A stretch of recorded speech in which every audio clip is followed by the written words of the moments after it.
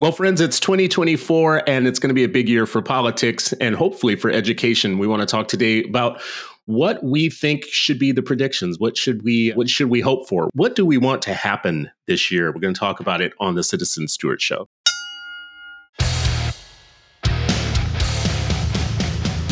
Welcome to the Citizen Stewart Show, a podcast about education in America, where we dive deep into the top headlines and add new perspectives about our schools and our democracy. I'm your host, Chris Citizen Stewart, chief influencer at EdPost, a media platform focusing on educational opportunity and justice for every child.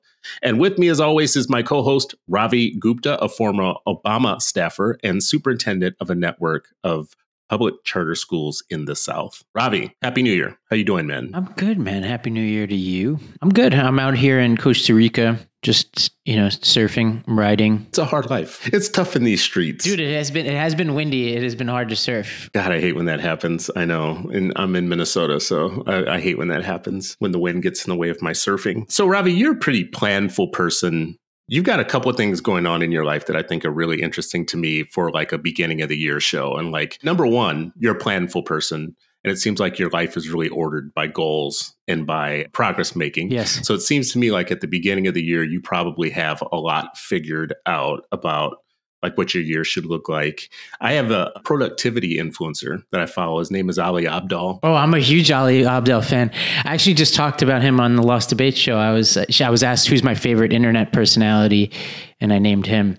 I'm very much looking forward to his book coming out this year. He's amazing. Have you seen his How to Have the Best Year for 2024? No, it's funny. I saw it popped up on my YouTube this morning, but I didn't watch it. I encourage everybody to watch it because he is so clear and to the point about how you can order your life and how you can structure your life with real tools to have the best year that you possibly want. And he has 3 methods in that particular video. I'm not going to go through them all, but people should check it out. And basically, it's a way so that life doesn't happen like a surprise to you or whatever. So I imagine you're the type of person that has some of that going on in your life, for one. And see, I didn't even know that you know Ali. I'm a big fan of Ali, and look at that. And then the second thing you have going on in your life is that you've done so much in Democratic politics, like stuff with the arena and getting people elected. And it's going to be a big political year, right? Yes. And I feel like it's just messy already. To me, it just feels like, if someone were to ask me to predict, I don't know enough. That would be my thing, is like, it just feels super messy right now. So why don't we start there? Like, what are you planning for this year? And especially around the political stuff. Yeah, I'm planning, and this is going to sound like a joke, but it's not. I'm planning for a very, very bad end of the year for our country. And I'm both like working and trying as much as I can within the arena context and in others to avoid a bad outcome in whichever small way I can play a part. Did you say that you think, you just now said a strong possibility, but before, did you say you thought that was likely to happen? Yes. Wow. Really? Yeah. I mean, there's so many things to unpack in what you just said. So one, I wonder what it means about meritocracy in the United States when Biden, by all kind of performance metrics, is the better of the two candidates.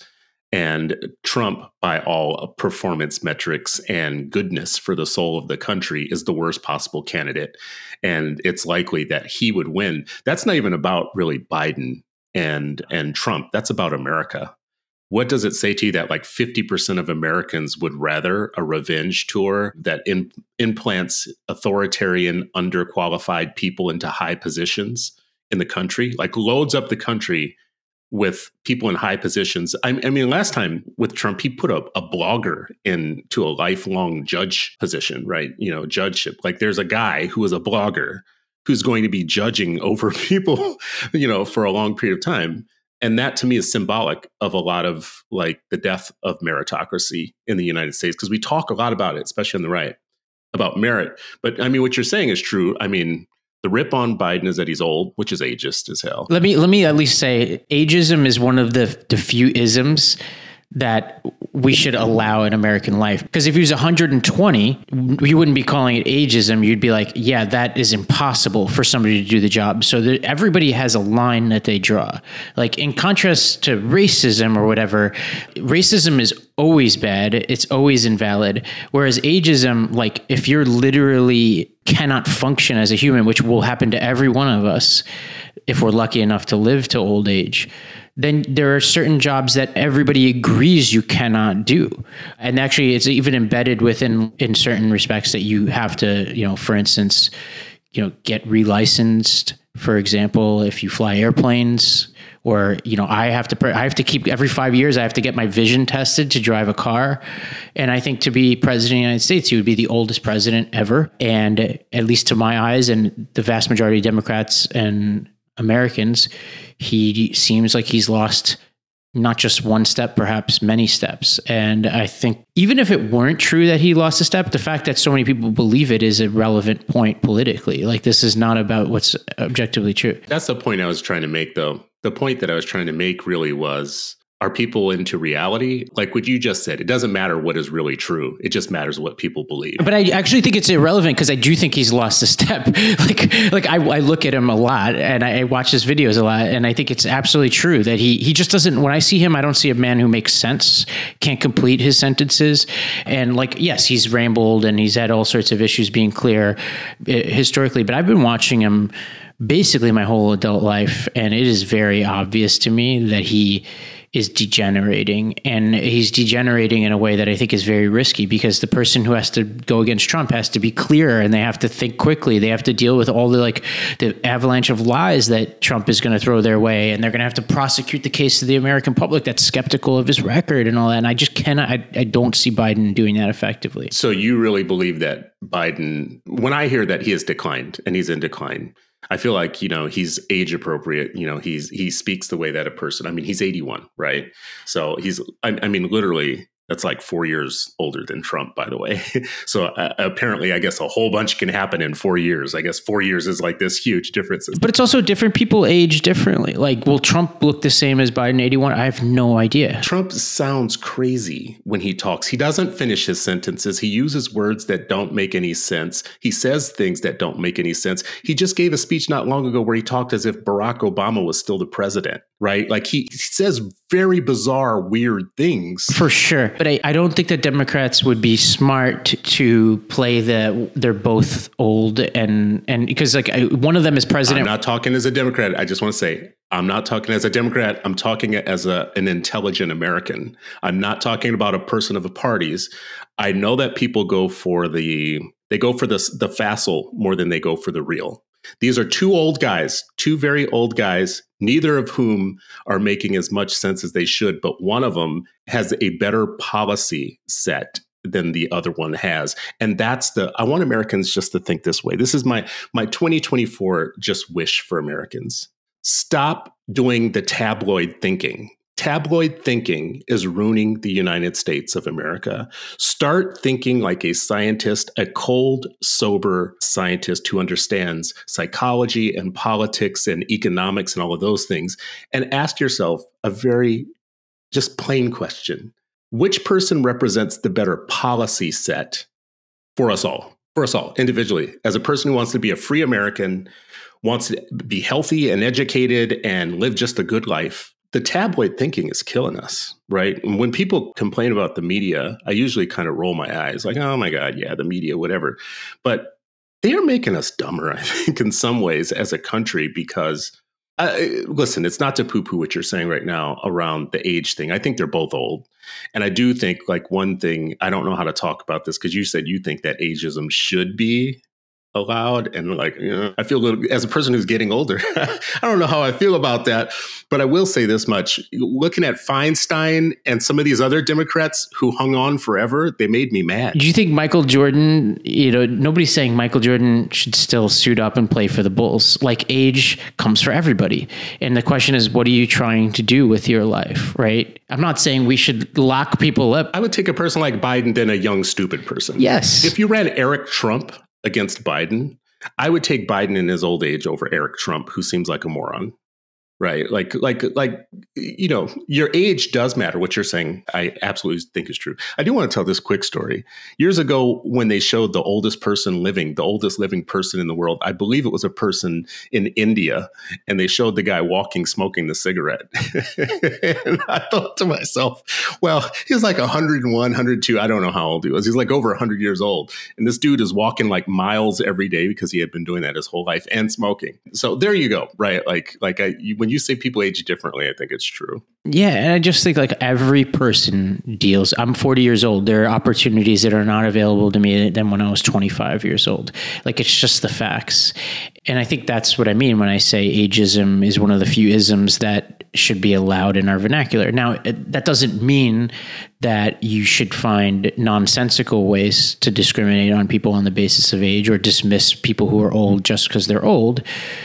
But I also don't think that's as much of a problem. Like, society is run by old people. Look at the US Senate, look at the House of Representatives, look at governors, look at the presidency, right? Like, I don't have any question about whether it's like we're like somehow punishing the old. Like, it's the opposite. We're allowing too many people like Dianne Feinstein, who are basically walking corpses, who won't give up their seats. Don't say that. That's terrible. Who refuse to give up their seats because of their ego and do great damage to the American people. I mean, look at Ruth Bader Ginsburg. Everybody celebrates Ruth Bader Ginsburg, but she had an opportunity to retire during a Democratic administration. She did not. And that cost a seat. That actually was a decision. And you could draw a straight line from that to Dobbs, right? So like, these are decisions that we can say like we need to worry about people's feelings or whatever, but RBG's feelings are secondary to me. Joe Biden's feelings are secondary to me than the impact of any decision about whether they should stay in their office. And well, let's just say I don't blame him 100%, because if he wasn't to run for president, I think Newsom's the only person waiting in the wings who could jump in quickly and hit the ground running. Like Dean Phillips from Minnesota right now is running, right? He's running and for those of you who don't know, Dean Phillips here in Minnesota is like a Nepo baby from an alcohol magnet, but he's running against Biden for all the reasons you're saying. He's saying he thinks he's making a really bad decision to run, and it's personal and all these things, and someone has to do it. If he said tomorrow, listen, guys, I agree with you. I think that there's only one person who would be ready to jump in and go and have an actual campaign that could raise money and make the thing happen, who wouldn't lose to Trump or to Ron DeSantis, who is, a far cry from where Trump is. You know what I find interesting, and listen, I don't know if this is what you're intending to do. Maybe it's because you are thinking from the Democratic side and you want them to be smarter. But I did notice that you didn't say like Mitch McConnell, who had like a total freeze moment multiple times now, where in the middle of a sentence, he just stopped and froze and didn't know what the next thing to say, what he should say was, so. Yeah, the presumption is like, I'm going at this from the framework of, I want the candidates I like to win. I want to be careful because I don't want to step on any C3 stuff here. But like I'm going at it from the perspective of what my personal preference is for who should win or not, right? Like not from the question of who's better at governing, although I do think that's relevant. And that's where the McConnell question is very relevant. The question of Trump's sanity and coherence is very relevant.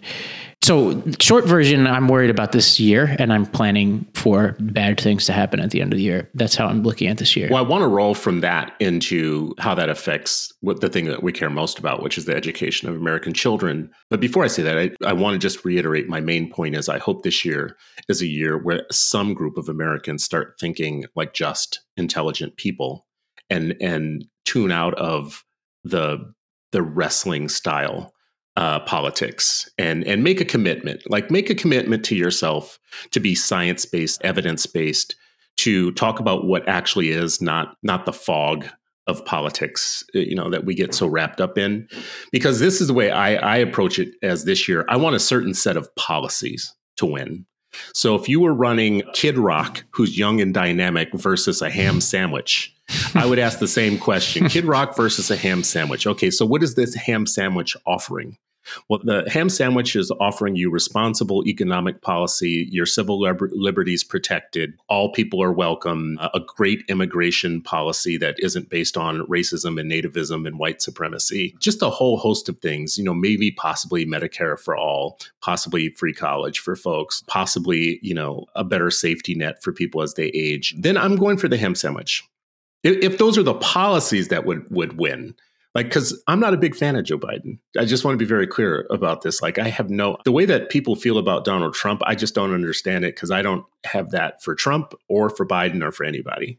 Like that kind of cult of personality thing. I don't have it. And I think Biden is I think the thing that's hurting him the most is that young people are really turned off by him right now for a host of reasons. But, the Gaza thing, I think, is going to be, I think he's making a calculation that it won't matter much. And that the people, the big money donors and others will appreciate his stance of being a Zionist. I think young people are, going to have a problem with that. And even if you shave off a small percentage of voters for anything, it makes a big difference. Like losing any small sliver, and I think he's already lost a lot of young people. And I say that just to say still, tell me what the policy set would win if he wins versus what would be the policy set for Donald Trump. And what you just said, or what you said earlier, to me scares the hell out of me of if it's a revenge tour and it's not really about policies that make us all better, like make the country better as a whole. I don't know that staring down 4 years of that should sound good to anybody. So the Democrats could run a ham sandwich right now and kind of saying to what you just said, it kind of sounds like you're saying that they are running a ham sandwich. It's weekend at Bernie's. Now, the question is, what is it going to mean for the children, Chris? Yeah. I feel like this is what's important to me about when you say the children. There's a book, I think it's William Gormley from Georgetown who wrote a book that's about how public policy disfavors children. And the reason that it disfavors children is because all the people with power are old people. And that's why you have more focus on end of life care. Over the years, we've put more money into end of life care and old people concerns that we never used to put into it. And Gormley kind of, I think, makes the argument that that's a policy shift because children have no lobby. And it happened over years, right? We started, instead of letting people just die of old age, we started creating all kinds of ways to keep them alive and whatever. So we usually talk about child policy in terms of education. But they're what Gormley would say is there's a child agenda, overall. And I think that involves a lot of things. And I don't know that politicians on either side are caring very much about what that child agenda should be. I actually don't even know what Biden's child agenda is, except for things like early ed, more money for early childhood ed. And when you look at where the money goes for early ed, it's in staff. Old people think about everything in terms of jobs. They don't think about it in terms of what's best for kids. So my prediction for this year is all the things I care about are going to they're going to fare terribly. How do we know how kids are doing? What's our evidence? Where do we get the evidence from? What tools are we using to get that evidence? Testing and assessment is out the door. Paying attention to actual child issues versus the jobs of the people who serve children is probably what's going to take place the most. I don't mean to sound like a negative person in the beginning of the year, but I'm looking for the positive agenda points. Yeah, let me give a positive that you're not going to view as a positive, okay. All right. But I do as a positive. I think the most interesting things that are going to happen in education in 2024 are going to happen outside of the government-run schools. So I think that's going to be ESAs. I think it's going to be homeschooling. I think it's going to be artificial intelligence. I think it's going to be the continued march of improvement of the many tools and online forums to learn, whether it's for kids or adults. You and I talked about Ali Abdaal, right? I was just saying to Ricky the other day, the quality of what is on YouTube right now. Everybody talks about social media and how garbage it is or whatever. The quality of what is on YouTube educationally is off the charts. Yesterday, I was for reasons that I won't go into, but I was trying to figure out something about protein folding. There are 4 structures of protein folding, depending on the complexity of how it folds. And I was stuck on this point about what's called secondary folding. And I was just reading a book about it, and a book can only tell you so much. And it describes what is secondary protein folding? And I was or secondary structure for proteins. And I was all right, well, what? I couldn't picture it. I literally just Google, I went on YouTube, Khan Academy described it. I was like, oh, that's a pretty good description. And then there's just some random guy who popped up on the right who had like 1 million views on a 6-minute video. And I was a chemistry major in college, but I hadn't touched this stuff in so long. And I clicked this video and it was the clearest, shortest description of this with visuals that you could ever imagine. I'm like, this is better than what the Harvard class equivalent of this is, no doubt. And I understood the concept. And I was like, when I was studying chemistry in 2003 in Binghamton, none of this was available to me. So like the quality of that textbook in front of me and the teacher in front of me was the only indicator. And I was privileged enough to be in a university setting. Whereas now anybody has access to that information. Now the question is, can you organize that in a way that creates the credential, that creates the incentive to finish, that can distinguish between who knows it and who doesn't know it? I think that's the sort of next phase now, is to say, how do you take all this wealth of information that's online and organize it in a way that actually makes some kind of sense? But I am bullish on the quality of the stuff that's out there. And I think like whether it's for young kids or adults, it's never been easier to learn something if you can manage your own attention or get into the right kind of system. Okay. So take the optimism, Chris. Don't fight it. Well, no, I mean, listen, I tend to be very cynical about industry jargon and industry wishful thinking. And I think right now in the philanthropic industry that we are in, everybody's bullish on, it's all going to be AI. It's all going to be homeschooling. It's all going to be like, the moment has arrived that we've been talking about for years. 75 million students enrolled in the United States, according to the census.gov, 3 million homeschool students in the United States, which someone else do the math on me of what fraction of students that is. 600,000 that are currently participating in voucher or scholarship or tax credit programs, hoping with some of our EdChoice people to get that to about 1 million over the next year. So all in all said, all in, we're probably talking about 4 million to 4.5 million kids out of, I thought the number before had been 50 million, but I think that might be wrong. But what the census.gov says, it says in fiscal year 2021, U.S. spending per student was about $14,000, and that was for an enrollment of 49 million. 50 million, just about. Total school enrollment experienced a growth of 1.3 million from 21 to 22, reaching a total of 75 million. So whatever. Yeah, but you and I both think charters are important. It's what, 3.7, 3.8 million last time I checked. What I was saying is it's the most interesting work will be happening in there. Not that this is going to replace the impact of what happens within public schools. I just happen to think that those worlds that I just described would be more nimble and faster to do the interesting things, and in many cases improve upon the model. Whereas I happen to have a bearish view of government-run schools to do the interesting thing fast enough this year. Okay, so I was probably misconstruing what you were saying. I thought you were saying that for American children overall, that was like where the action was going to be. I mean, and if it's like 4 million children, something good might happen out of 50 million kids is the outlook. That's still a very terrible outlook then. Because what I care about is American children. So if you're telling me that there's 50 million kids in the United States and about 4 million of them are possibly, which we have very little evidence of, are going to experience something pretty cool in the next year or so, which I don't think it's going to go that smooth and be that easy. And I don't think we have any evidence that it would. Well, then that still leaves me with the question of, okay, then cool. So what about that other 45 million? Now, I don't think that it's true that other 45 million, and no one believes this, especially those of us that are public school parents, that it's all terrible for them and that there's nothing going on, and that government schools and government run and whatever, the Milton Friedman kind of attack on like public things is just terrible. None of us believe that, because we have kids in these schools, and many of us have chosen good schools that have like great things going on and way more things going on than anything that's being offered to us by the whole kind of like, Ayn Rand side of the education world. Right. So I'm just wondering, for that 45 million and that other million, and really it's all 50 million to me, are going to be needing attention on, are they eating? Do they have safe and clean water? What type of living environments and conditions are they in? Are we attending to their basic mental health needs? Because there's a massive mental health problem. How are we going to catch kids up is my bigger question.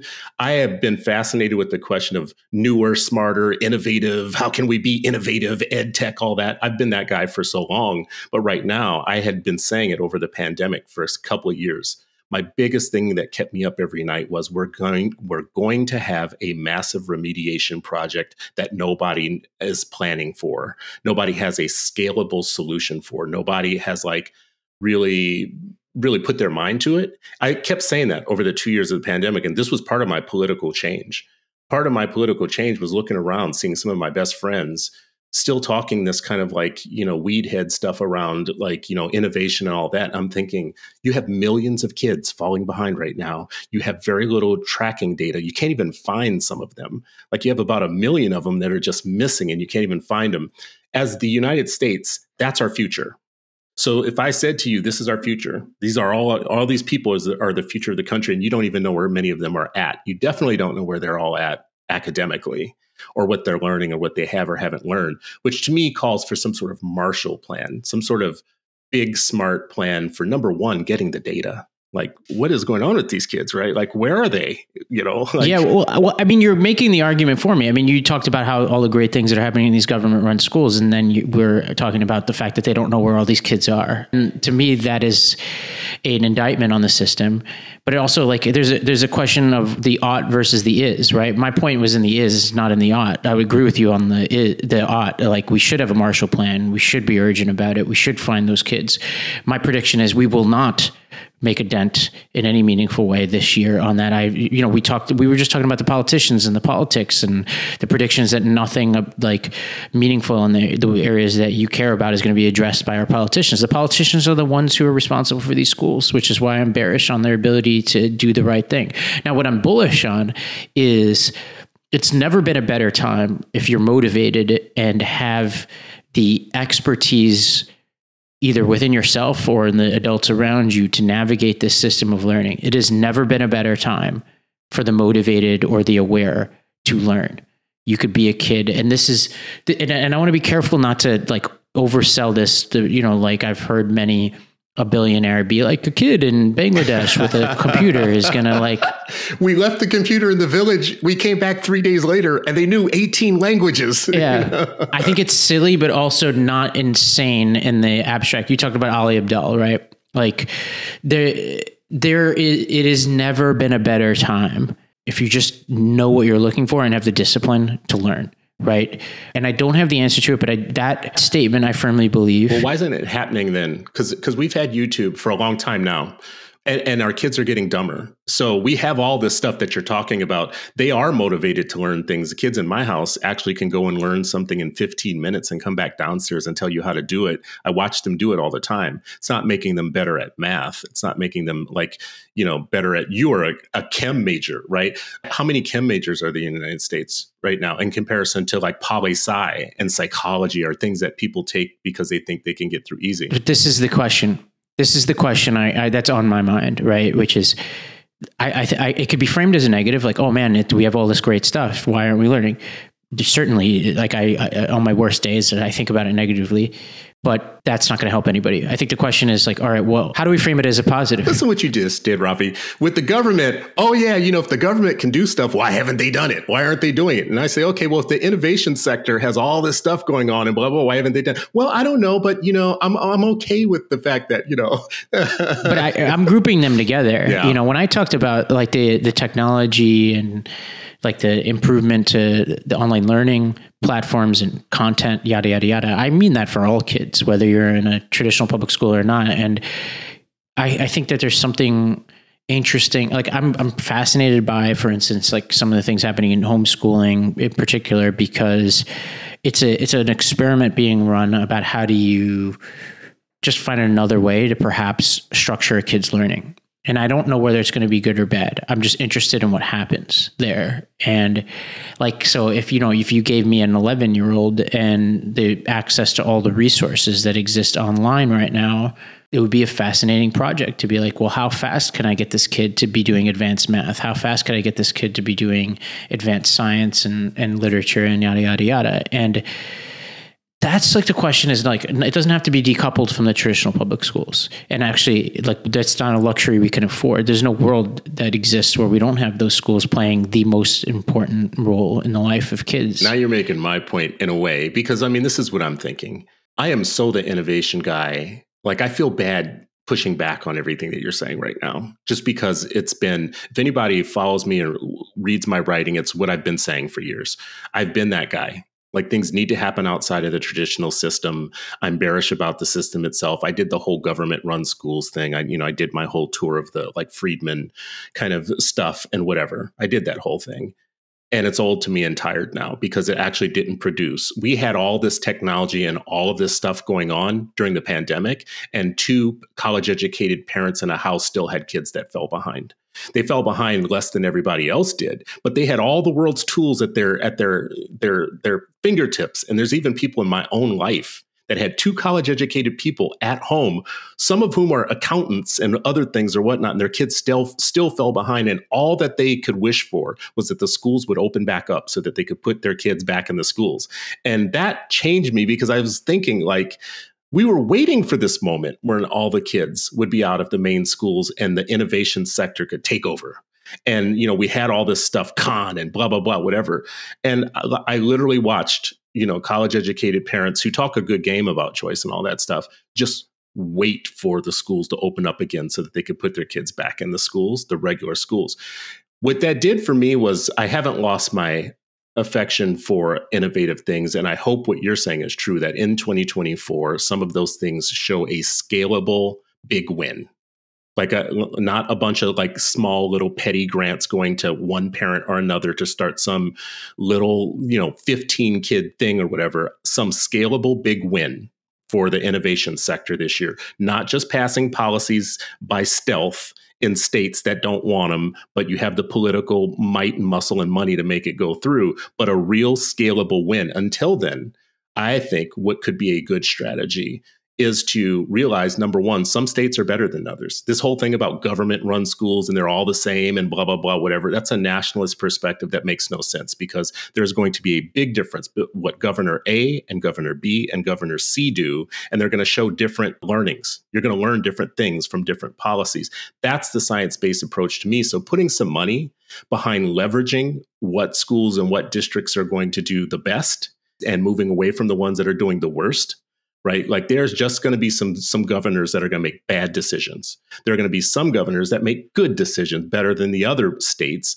And we should put money to leverage them to do a better job. Like if I had $1 million to spend right now, I would look for a system that was going to be a high probability of winning system and go there to see what I could prove and leverage.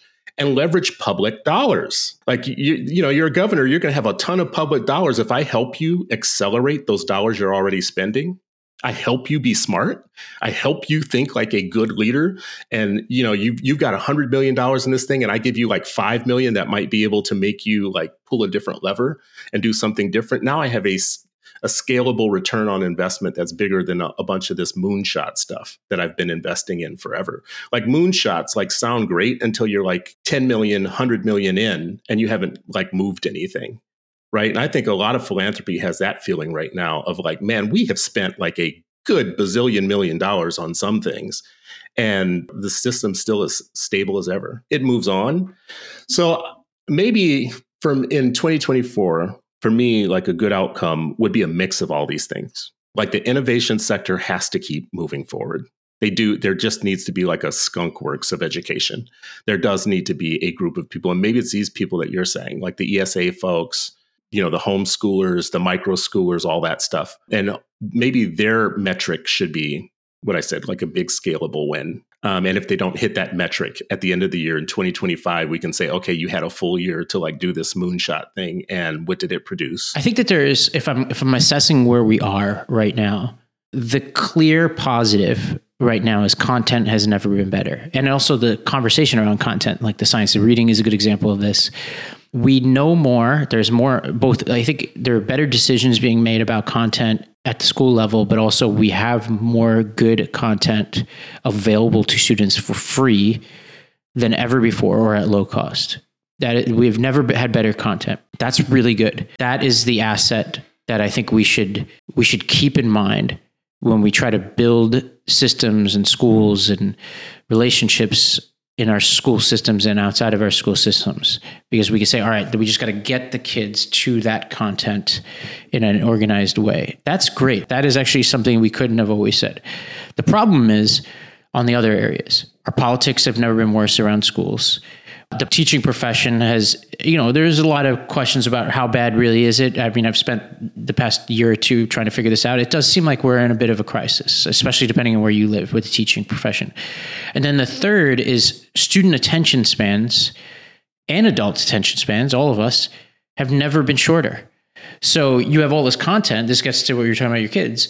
But we're worse and worse at paying attention, sitting down and like tackling difficult subject material and sticking with problems and sticking with content and building that knowledge.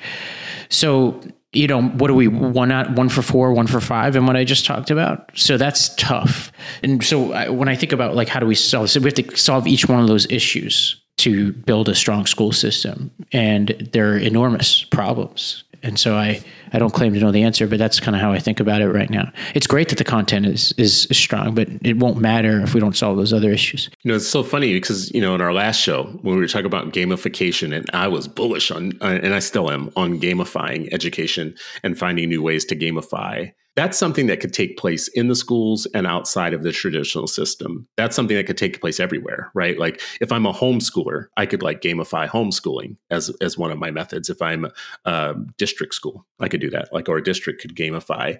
And I think solutions like that actually can find their scaling in all of the different ways in which kids are going to be schooling or not schooling, to me sound really important. So how those survive a year where nobody's going to care about unsexy education issues, to me is really important. But I do want to stick with this one main point. The things that have always been important to school reform are still important to me, and they have no champions right now. We used to care about whether or not something could scale. And we just don't care anymore about, the only thing that we want to scale now is choice, but we don't, like you mentioned the science of reading. The science of reading is great if it scales. If more districts stop making dumb curricular decisions. But school choice isn't going to stop people from making dumb curricular choices. As a matter of fact, much of the homeschool market is littered with really crappy curriculum, really crappy content aimed at homeschooling parents. So the science of reading is great if people believe it and start scaling it at some point. Just like, polio vaccines were great at some point, as long as people adopted them and were taking them and using them. So the things that used to matter to reform: scale, curriculum adoption, data-driven instruction, assessments, how you use it to drive achievement, student achievement and student outcomes. I've just named 5 things there that used to matter to all of us, that I don't think there's any hope or any future for education if we stop letting those things matter. Those things have to still matter no matter what you pitch to me. So we can do Shark Tank, me, Chris and Ravi, and then we'll add a couple more people, like maybe Doug and a few other people. And we're like Shark Tank. And all the people are coming in with their Shark Tank proposals. And some of them are ed tech, some of them are choice, some of them are different things. But, you and I are looking at okay, I'll give you $500,000.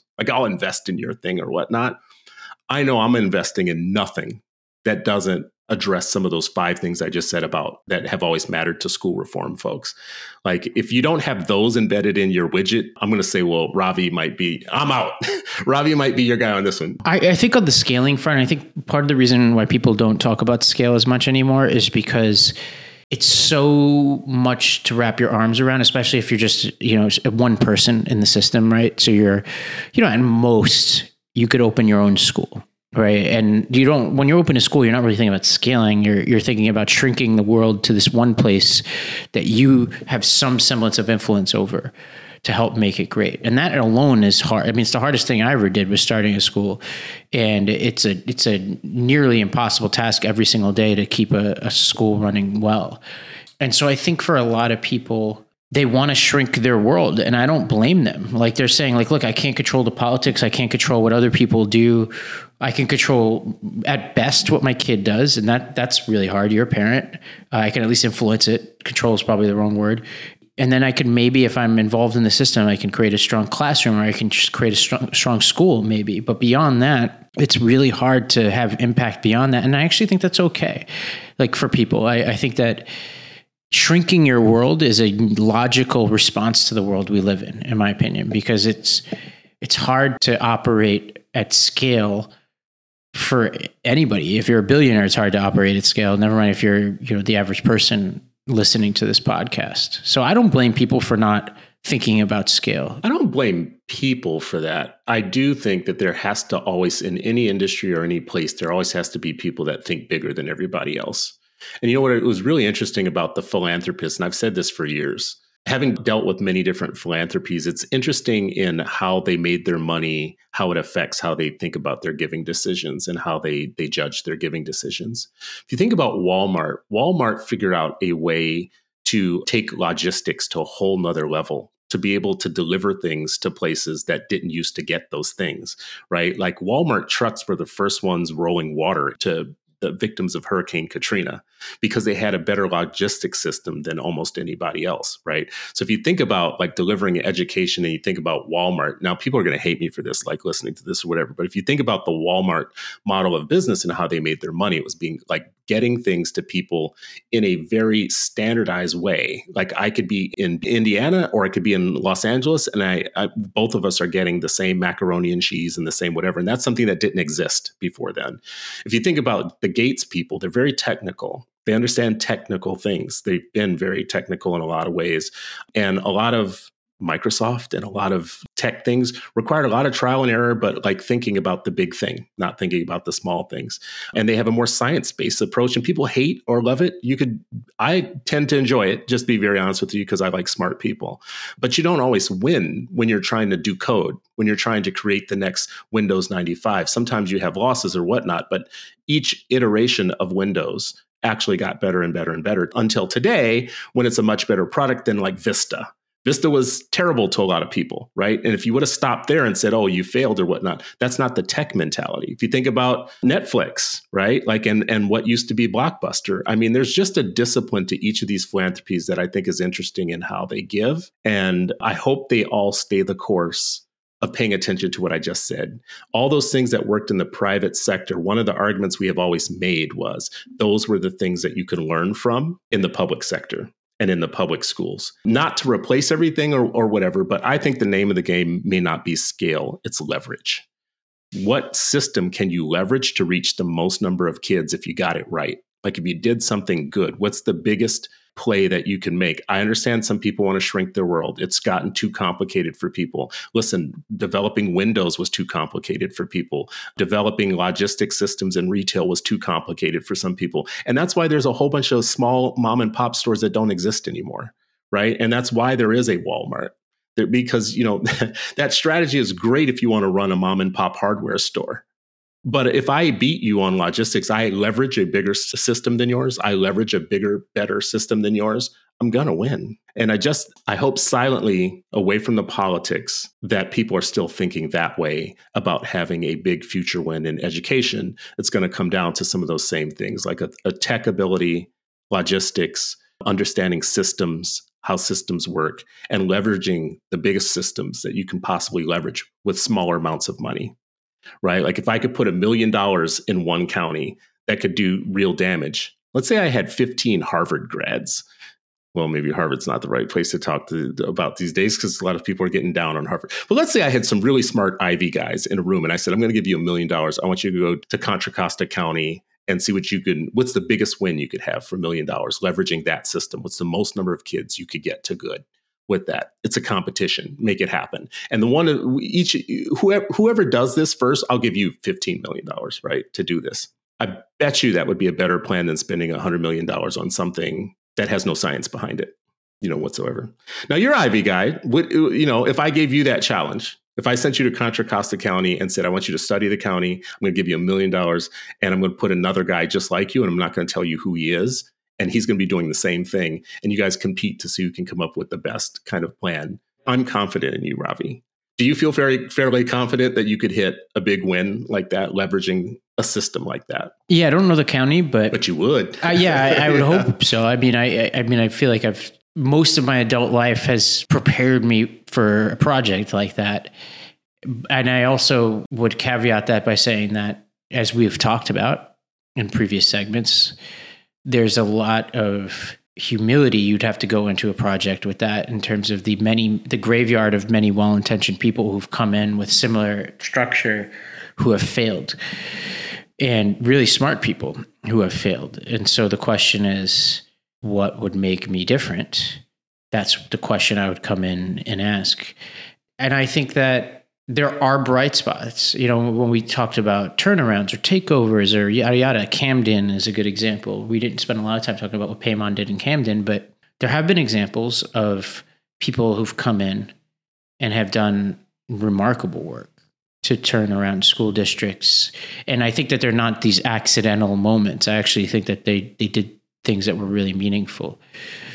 So, yeah, I mean, I'm sure one day I will do such a project. I do think that there are a lot of tools at people's disposal that aren't being used right now, but that's a whole other episode. You know what? I'm glad that you mentioned Camden, though, because in examples like that, you and I probably know of more than one example like that where something good did happen in a city or a place. They're very smart people behind those. Like, we know some of the actors and the players in those situations, and those were the result of some very smart people coming to a place and doing a thing and having the backing to be able to do it. That, to me, is where my money is. That's where my bet is. I don't think that's over. I don't think the days of that happening are over. I think the days of that couldn't be more necessary now to have more of that stuff going on. Now, people are going to disagree with me. There's a lot of people that hate reform of any sort. There's a lot of people that don't think outsiders should be coming in to do anything or whatever. I can be as critical as I want to be, but in each of those wins that you just mentioned, there are people with names that we know who are very smart, who went in and took on a project. They took on a play, and they had the backing to do it. They had the assistance that they needed to do it. And it's not durable forever. I'm not saying it sure is better than nothing. It sure is better than letting your wheels spin and having an entire district or city or state wallow in failure for years and years and years without some intervention of smart people with resources coming in and doing something. I know we were going to talk about predictions today, and we've predicted that it's going to be a tough year. We've predicted that it's going to be a tough political year, and it's going to probably be even tougher for my side of the fence, science-based education thinkers. Emily Freitag has something I think people should go and read. She just published it 3 days ago. So look back on predictions for 2023 and new predictions for 2024. Her predictions for this year were that the ones that she says that worked, that she was right about, were that conversations about reading instruction was going to keep heating up, and she got that one right because of the Solda story and lots of other things surrounding kind of advocacy in science of reading. She was right about that one. She also predicted this year that we will learn a lot more about what AI can and cannot do for instruction, and she feels like she was correct about that one. She said that student learning outcomes would improve overall, but the trend lines will be choppy. She says, she kind of a nope on that one, but she's got some more background of how she came to whether or not she thinks that happened. Some stuff around ESSER, the spin down frenzy will begin. Every problem schools face will have highly marketed solutions that can be purchased with remaining ESSER funds, but it's going to be kind of choppy the way that people spend their remaining ESSER funds. And I think she's given herself a meh on that one. But there are things that she said that she got completely wrong were around ESSER. Around AI making teacher and leader roles easier and support students better in reading, science, and social studies. She believes that she got that wrong. The growing math wars will include battles over the appropriate role of flashcards and memorization and multiplication facts. That is a weird prediction to have had. And she thinks that she was wrong about that. What I think is interesting about this list, and I do encourage people to go read it, I could run through them really quickly, but these are actually education predictions. These are things about... And where are those, by the way? So she has an article called The Look Back on Predictions for 2023 and New Predictions for 2024. It's a Medium article she publishes in Medium. And, I think it's interesting to go take a look at these things, because if you look at all her stuff, she talks about education. And I do, and you do. But these things that I just mentioned are about the mechanics of education. These are about actual education. These aren't about the politics or the what I said earlier, like the tabloid thinking around these things. There is such a thing as ESSER. There is such a thing as high quality instruction. There is such a thing as curriculum adoption processes being broken. maybe the public doesn't want to talk about those things. Maybe they don't. Maybe it's just not sexy. But I do think that people who are in education advocacy should be staying focused on those things, because that is what education is. And if my prediction for 2024 is rosy at all, it's that the people like you, me, Emily, and the smart people that we said went into Camden and others won't go away. Our focus won't shift away from the thing that we always knew, that the science of education is education. If I have a down market thing, it's many of our friends and family who actually have felt that way in the past will see that it's sexier to go for things that are kind of the moment. Like they have no kind of education science behind them, but they are the flashy thing of the moment. Anyways, what's your final word, Ravi? For 2024, I gave my up and down. What's your up and down for the year? I mean, my down is very obvious. I mentioned that. I think the up is, I do think on the individual level, there's going to be a lot of cool stuff happening, like kids and parents just deciding on their own what to do. Like, this is not a point about homeschooling anymore, just about like the person just trying to figure stuff out, whether it's in the back of a classroom or a teacher in a classroom trying to like get around whatever bureaucracy and do the right thing, or a kid who's like, finish their material in their AP biology class and wants to keep going. Like, I am as bullish about that as I've ever been. Well, this is, compliment to you as always. I feel this way about you.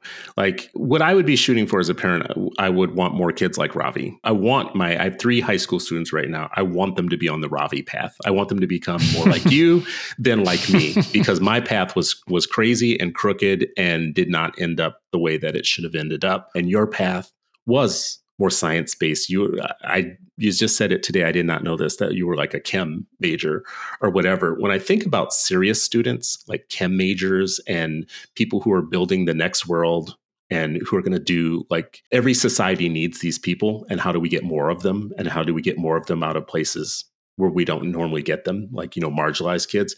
That's the stuff that's heavy on my mind. And I would prefer more Ravis than Citizen Stewarts in the world because of it, because I think it just would be better for the country and for the nation. I hope in 2024, we could just stay on that for a little bit. Like, how can we get more kids going on the STEM path, the chem path, the society builders path, rather than kind of playing around with the Trump versus Biden nonsense all year. Anyways, that's not going to happen, but I just, it's what I wish for 2024. For all of you guys listening to the Citizen Stewart Show, always appreciate you and appreciate your comments that you've given to us over 2023. It was a good year, I think, in growth. And I think the show has some growing to do and some improvements that to be made based upon what we heard from you over the year. And we're just hoping for a better year in 2024 for education, for kids, for politics, for science, for all of the things. Appreciate you as always. We'll catch you on the next episode of the Citizen Stewart Show. The Citizen Stewart Show is a production of the Branch Media Podcast Network. I'm Chris, Citizen Stewart. You can follow me at Citizen Stewart. You can follow Ravi at Ravi M. Gupta. You can follow all of the Branch's podcasts at The Branch Media on YouTube, Twitter, Instagram, and TikTok. And check out our website at thebranchmedia.org. If you like what you hear, please leave us a review, give us a 5-star rating, and subscribe to the show so you can join us every Tuesday for more of the Citizen Stewart Show.